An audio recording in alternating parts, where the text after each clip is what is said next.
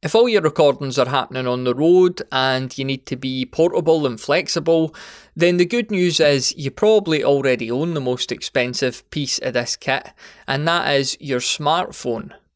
Let's face it, there isn't much the average smartphone can't do in this day and age, and with a couple of wee additions you can turn it into a mobile podcast recording studio too.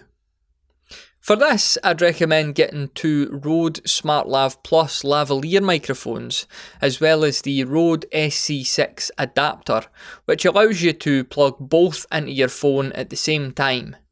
You can then record into your default recording app or download any other one from your app store. The sound quality you get from this setup is really good, and lavalier mics can help drastically improve the quality of your content too.